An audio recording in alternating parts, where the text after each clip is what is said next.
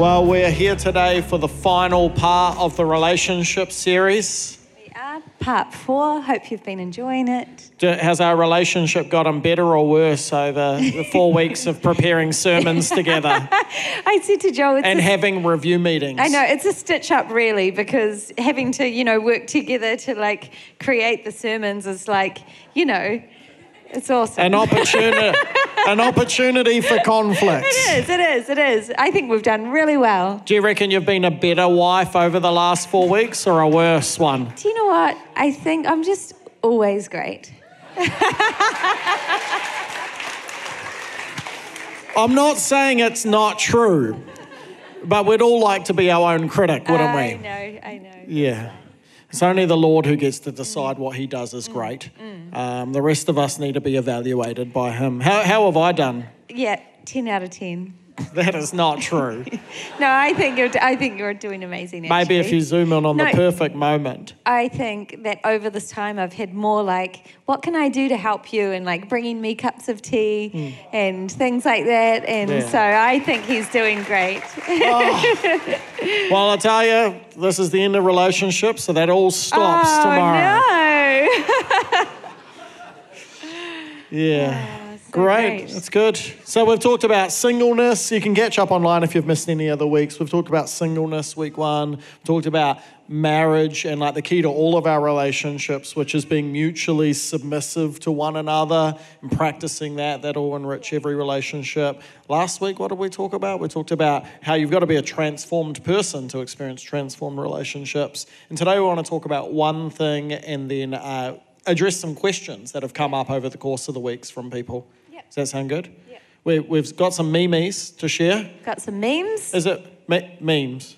Memes. Yeah. That's why I call them memes, because I never know how to pronounce it, because I'm not up with the play at all. What have we got this week? Some goodies. All right. Single people, when you name and claim your future wife, you will be issued with a restraining order.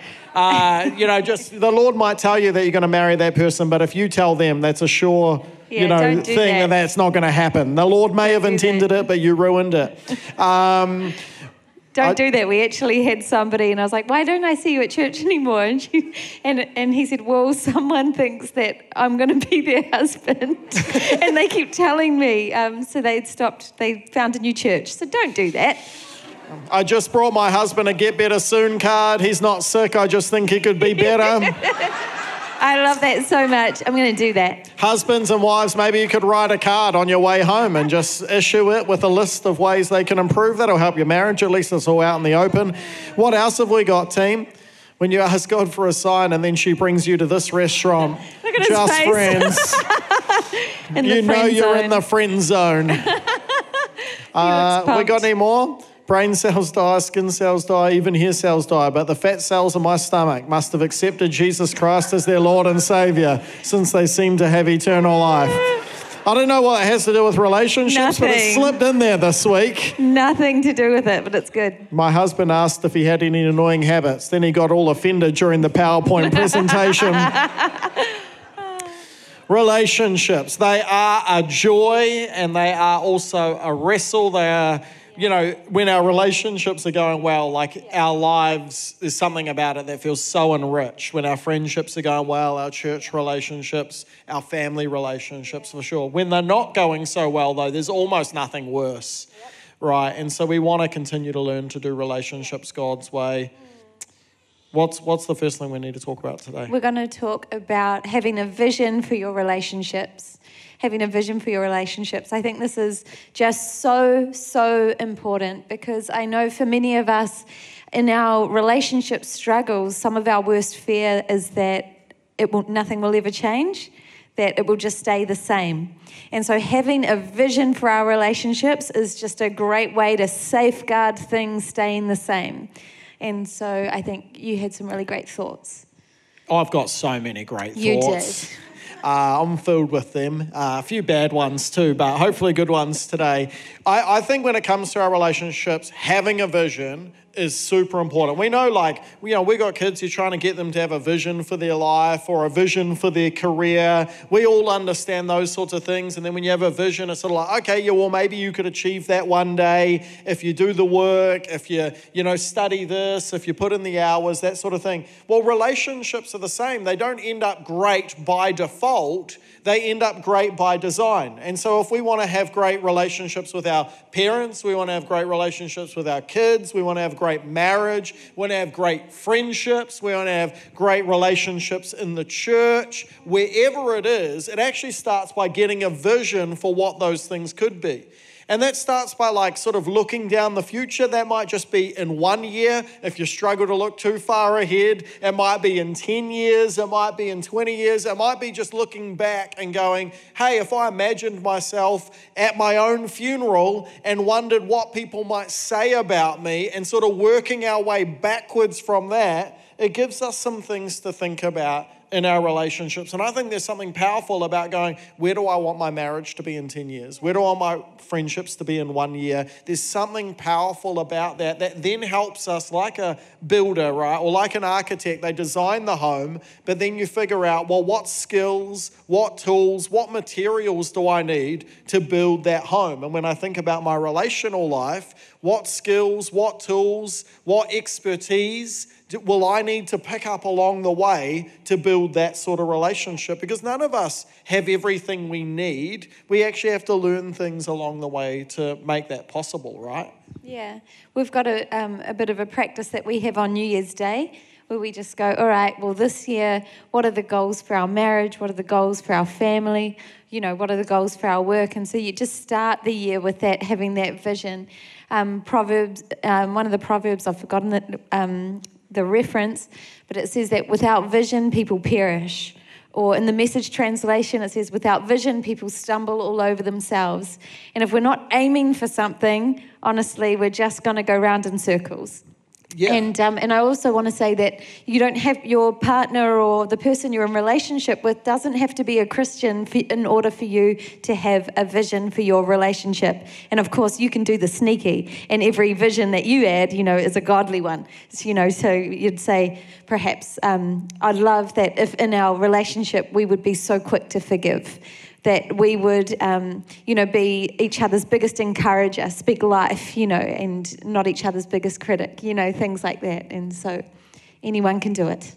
Yeah, and when we're building a vision for our relationships, what it means is that we're actually have an opportunity to rewrite the scripts that maybe we've inherited or that we're running to without realizing it, if that makes sense. If you just let the culture inform you, and all of us do, it's the water we swim in, we will pick up that ultimately the goal of relationships is to make us happy. If you don't really give it much thought, that's pretty much the message that everything is sending you, that the goal of your relationships is to make you happy. And if you're not feeling happy, it's probably somebody's fault. Not yours, of course. It's probably a type of relationship you have. It might be your husband's fault, your wife's fault. It might be your church's fault. It might be your friend's fault. God forbid it's ever your own fault. It's always somebody else. But what happens is we can pick up that script without realizing it, and we're running to it, and we can be dissatisfied, we can be unhappy without realizing, wait, who told me the point of my relationships is to make me happy? That's not God's vision. That's not God's script. Happiness matters. Nobody wants to be unhappy, but you very rarely get happiness by aiming for happiness. Actually, it's the upside down way of life that Jesus invites us into that actually brings us a deeper happiness, a joy. And I know that if I just left to my own device, I actually just want everything to work for me. I want to come home. I want things to be the way I want them. I don't want to have to put in any effort. But if I remember, actually, the point of the relationship, the vision isn't that everyone else would make me happy, but the vision is to be Christ in these relationships, to glorify God. It's amazing how satisfying it is making my wife a cup of tea.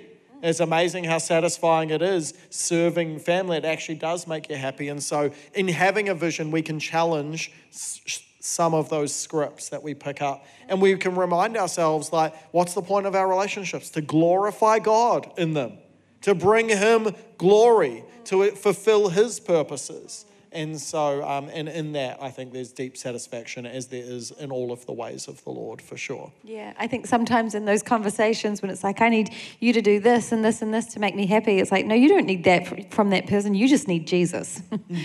Go to him, please. Fill your own tank, Yeah. That'd be good. For sure, you just lay it down. That's why you say to me, so you don't need me, you just And need sometimes Jesus. I'm like, go to the Lord, go to the Lord. It's great.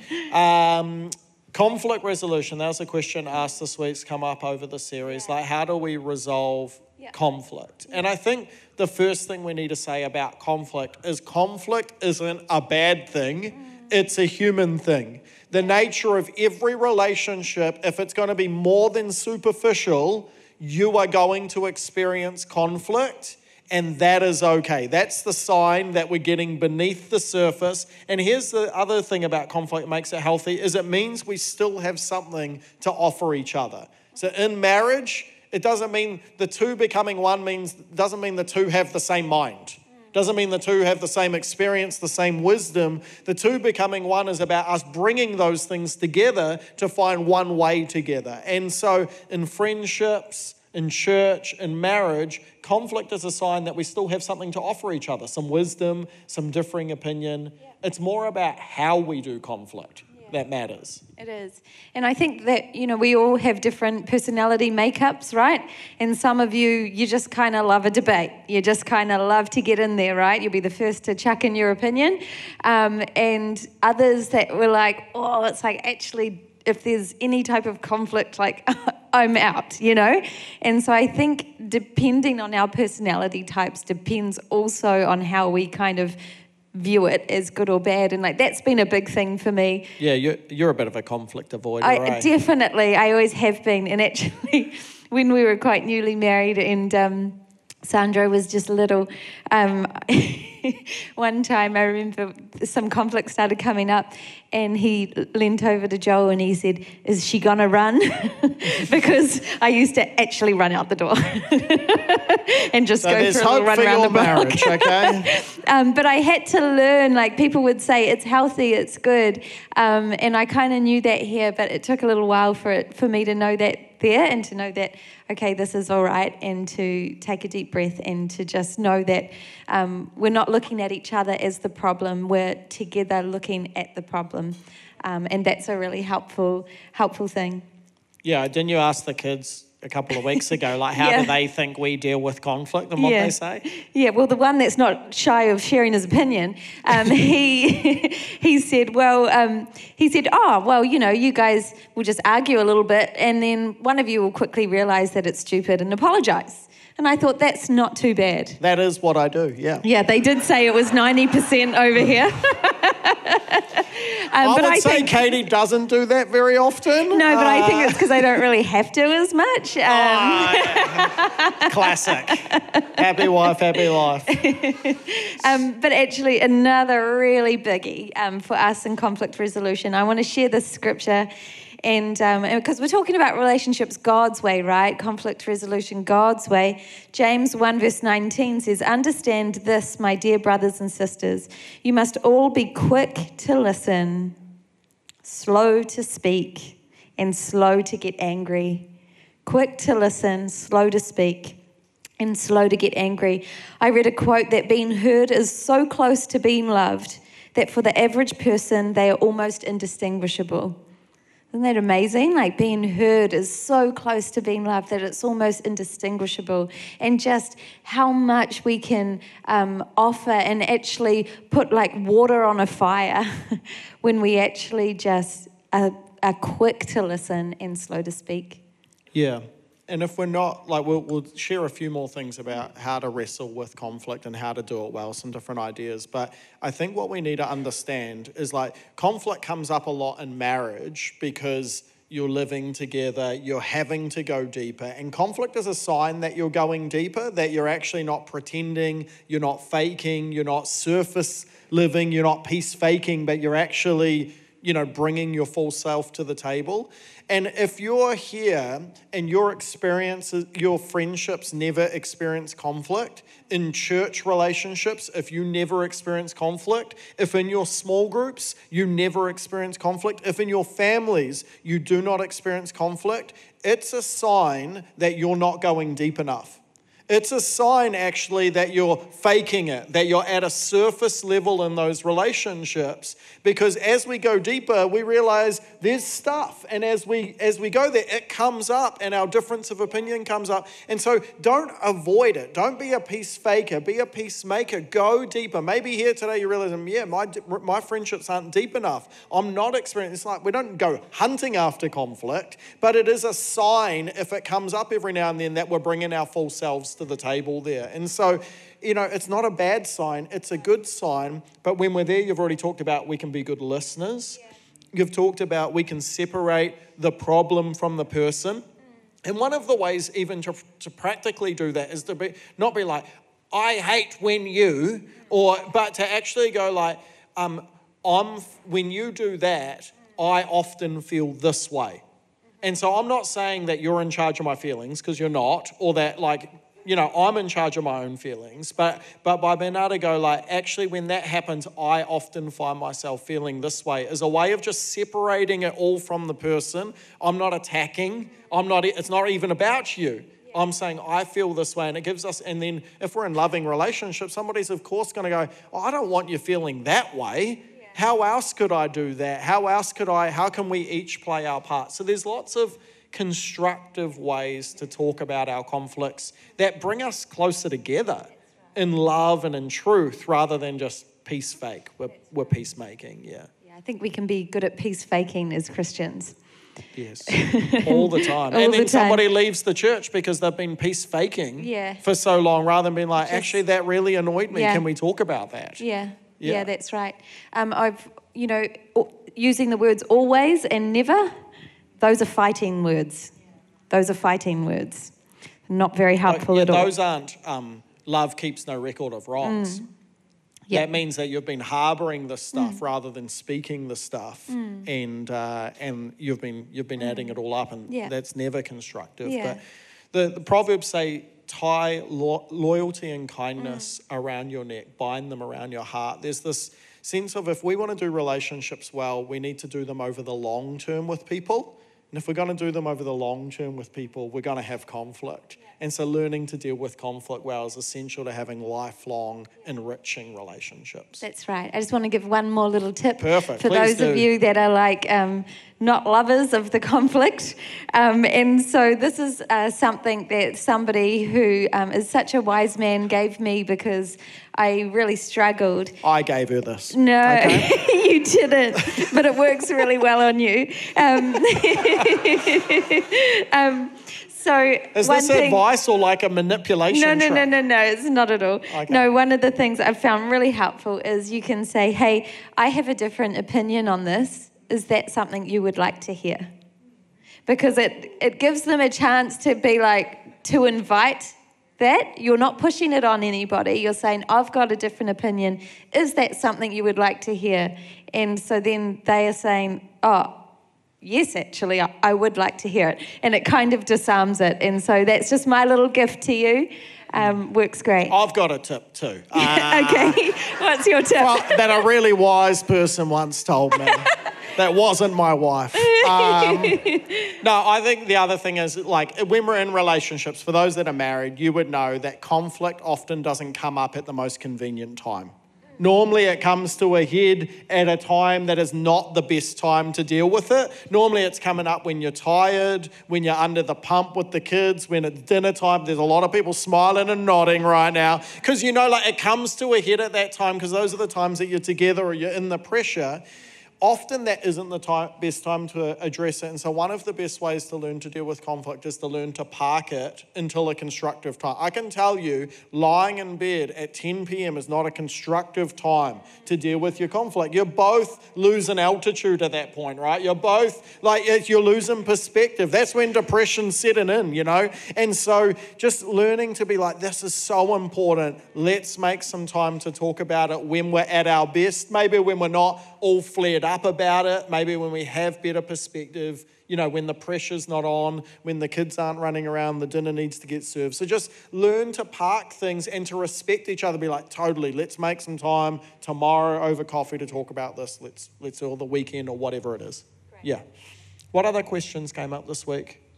How do I build deeper relationships? How do I build deeper friendships? That was something that came up. So I love the Proverb 27 verse 17. As iron sharpens iron, so a friend sharpens a friend. But that only happens if we're actually having beyond the surface conversations. That only happens if we're sharing our wrestles, if we're sharing our victories, if we're sharing our faith with each other. And in that space, iron sharpens iron. And so I think one of the things that we can do is to just find better questions. Just find better questions. Honestly, you can even use Google if you like. Questions to build deeper friendship. It's like gives you heaps. I've been Googling it. What is your favourite childhood memory? What worries keep you up at night? What are you praying for at the moment? What is God saying to you at the moment? What is something you would like to accomplish, but fear gets in the way? When we actually ask these better questions, we start to get to know the person a whole lot better. And I think that's just a great tool. Yeah, when I was studying counselling, which may surprise many people here, when I was a lot younger, and I learned I never want to be a counsellor. But I'm thankful for the great Christian counsellors there are out there. The quote that stuck with me from that time was, if you ask me what I think, you can put me in a box. But if you ask me what you feel, I can get to know you. And I think if we want to build deeper connections, it's about asking questions, but not just about political opinions or not about the weather, but actually getting to the heart of somebody. What's going on for you right now? How are you feeling about that situation? What's experiencing God look like for you in this last season? What are you most worried about? What are you most hopeful for? These are getting into the sort of who the person is and what's going on for them. So the more of that sort of stuff. As a guy, I'm sure it's true as well for girls to certain aspects, but generally the ways for guys to build deeper friendships is not to get a coffee or a beer and sit across a table from each other, although there are times for that for sure, and have some straight talk. But generally, we build great friendships when we're committed to something beyond the friendship together. A lot of relationships get built not face to face, but shoulder to shoulder. And it's actually when we do things together that along the way we build those connections. And so that's why sports clubs and those sorts of things, they still exist and they still enrich people's lives, right? Because over common interest, over common activity, over time, relationships get built and strengthened. And I'm sure that even happened this week over Kids Winter Warm-Up as people are serving together. It did, yeah. I was talking to two beautiful women who I know and love them both, and they just said, wow, this was such an amazing opportunity, serving alongside each other. We got to know each other, te whakawhanaungatanga, really well because, they were just serving alongside together, just different to showing up on a Sunday and having a chat. I was talking to at my young adult small group this week, and we were talking about singleness, lots of single girls, and they were just saying as well, even before dating, when we were talking about getting to know the person to see if you actually even want to date them, it's kind of awkward often just having the coffees and just looking at them, but how much more helpful it is to go for a walk together or, to play mini golf or, to do something so you're not just staring at the other person. Yeah, I gave them a helpful tip. I said, if you really like them, just say, I don't know how to putt, and get them to help you and just see how that goes. The tricks of the trade, eh? They were like... a lot of people do experience loneliness in different seasons of their life. If you're experiencing that, that's normal. That's part of the course of that. That's your soul screaming out, being like, your relationships need some more effort. And so if you want that to be different in a year's time, if you want it to be different in 2 years' time, put the work in to build stronger relationships. Find things you're interested in. Like if you're married here and you're both feeling like, man, we don't have strong relationships outside the marriage, make sure you're providing time to release each other into some time where those relationships can be built. And that will only enrich all of our lives. And so, other tips would be like show up for people when it matters. That's how you show up on moving day. Show up when they've experienced a loss in their life. Show up and just eat together. The more you can share food, there's just something magical and mystical and just glorious about the more we can eat together, it actually binds us together. That's true. Another question we had was like, what do I do when my kids stop wanting to come to church? Yeah, that's parenting struggle right there. And I think for most parents, it would be normal to have a time in our lives where our kids want to push back on coming to church with us. So let's just say that doesn't make you a failing parent. It just makes you a parent. That's all. And it's no different. There's times that kids don't want to go to school. And there's times the kids don't want to play the sport that they've been into. These things are part of it. For me, I think when it comes to parenting, you have to decide what you're about. And you have to decide what the non-negotiables in your life, in your family values are going to be. And for us, we go to church more than most people go to church.